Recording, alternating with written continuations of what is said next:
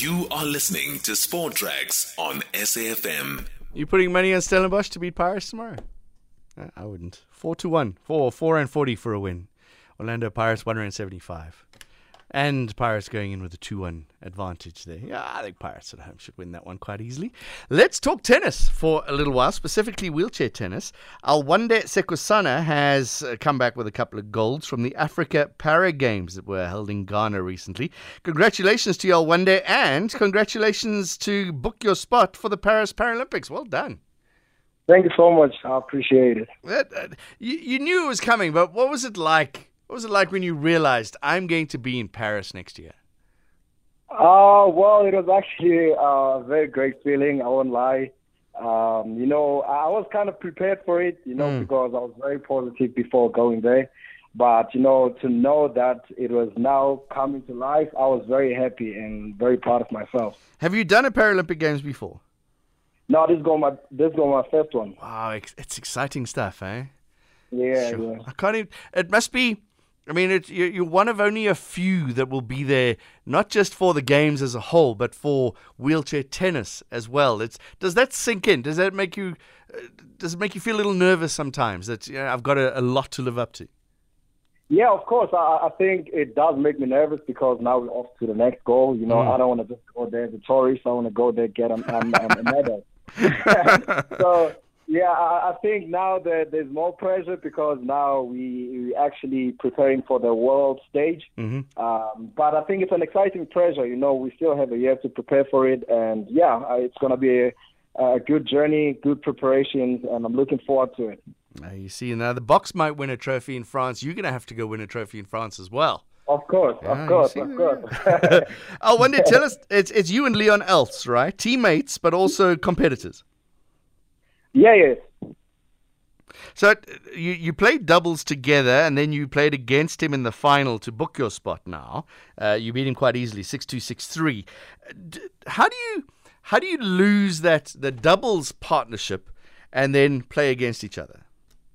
Well, I think in tennis that's kind of like normal because, almost everywhere in the world, if you go play a tournament, there's a possibility that you might play, your countryman or your friend. So it was normal. It has happened before. But I think we're both professionals, and the worst thing is we're even sharing a room, So imagine, the morning before our match, we were cool. We went for breakfast together. Yeah. We warmed up together. Oh, wow. Then everything changed when the match started. That's when we actually, have to do our job. But overall, I think we're both professionals, and it's normal. You don't puncture his tires or something. Leave tacks in the room. No, not really. When you're playing with each other and against each other, you must get to know each other well, know each other's game. Is that something you use? You obviously know, well, he's not great in the backhand and the forehand, or is that with everybody that you play against? Yeah, that's very true, actually.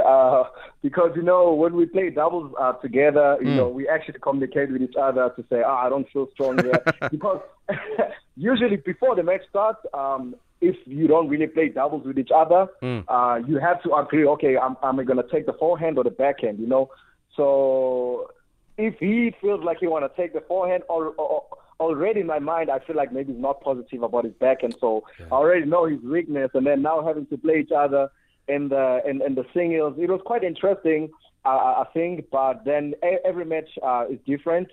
I might have had a game plan prior to that match, but I guess I had to deal with whatever that he was coming with on that day. He came strong, he tried his best, he fought, but I just happened to be a better player on the day.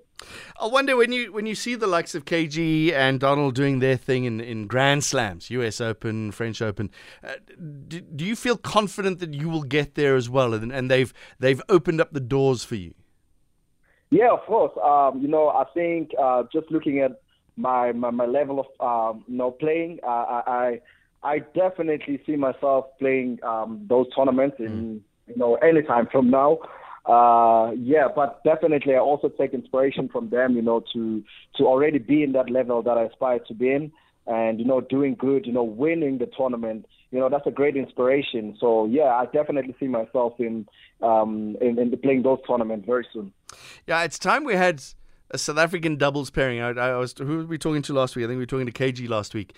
And I was asking about what the Netherlands are doing, because in both the men's and the women's wheelchair tennis at the moment, Netherlands are doing exceptional work. And are we reaching a point locally where we will have, and you, Leon, now we got Donald in there as well, we'll have these South African teams playing doubles wheelchair tennis? Well, I think, we have to first look at the structure, how they are structured, and also look at the funding. There's so much money that's invested in them. So they basically get everything, whereas when you're looking at us, it's all about, hustling, trying to use whatever that you have in order to try, play your best level tennis. So I think that's the first thing you can compare before we can go anywhere. I think they have a better structure, they have a better support, they have like the latest equipment, they have everything, So with us, it's kind of like a disadvantage when it comes to us, because it's like before we go to a tournament, we'll only have like maybe a 1 week camp, or sometimes not even at all, whereas they would have probably 3 weeks or 4 weeks camp to play and like, gel with each other. So those are kind of things you need to look at first before you get into, match plays and what's not. So now that you guys are doing so well, you and Leon doing so well, bringing back golds from the Africa Para Games, are corporates knocking down the doors to try and sponsor you guys? Honestly, for now, yeah, we've been making a lot of noise, had good results. But so far, I wouldn't say nothing has came on board, I'm still hoping something comes, because then that helps us, to travel more, play more tournaments, get more points, improve our international ranking. And that's how you actually get to, your Grand Slam levels, also get an opportunity to go for a medal at the Paralympics, because the better your ranking, the more chances of you having to go far. If like I'm number 40 in the world or number 36 in the world and I go to Paralympics, I'm most likely to play the world number 1 in the first match. Yes. You see, so if I have a better ranking, then I have better chances. So definitely support is something that I need currently in order for me to stand, a chance to come up with good results.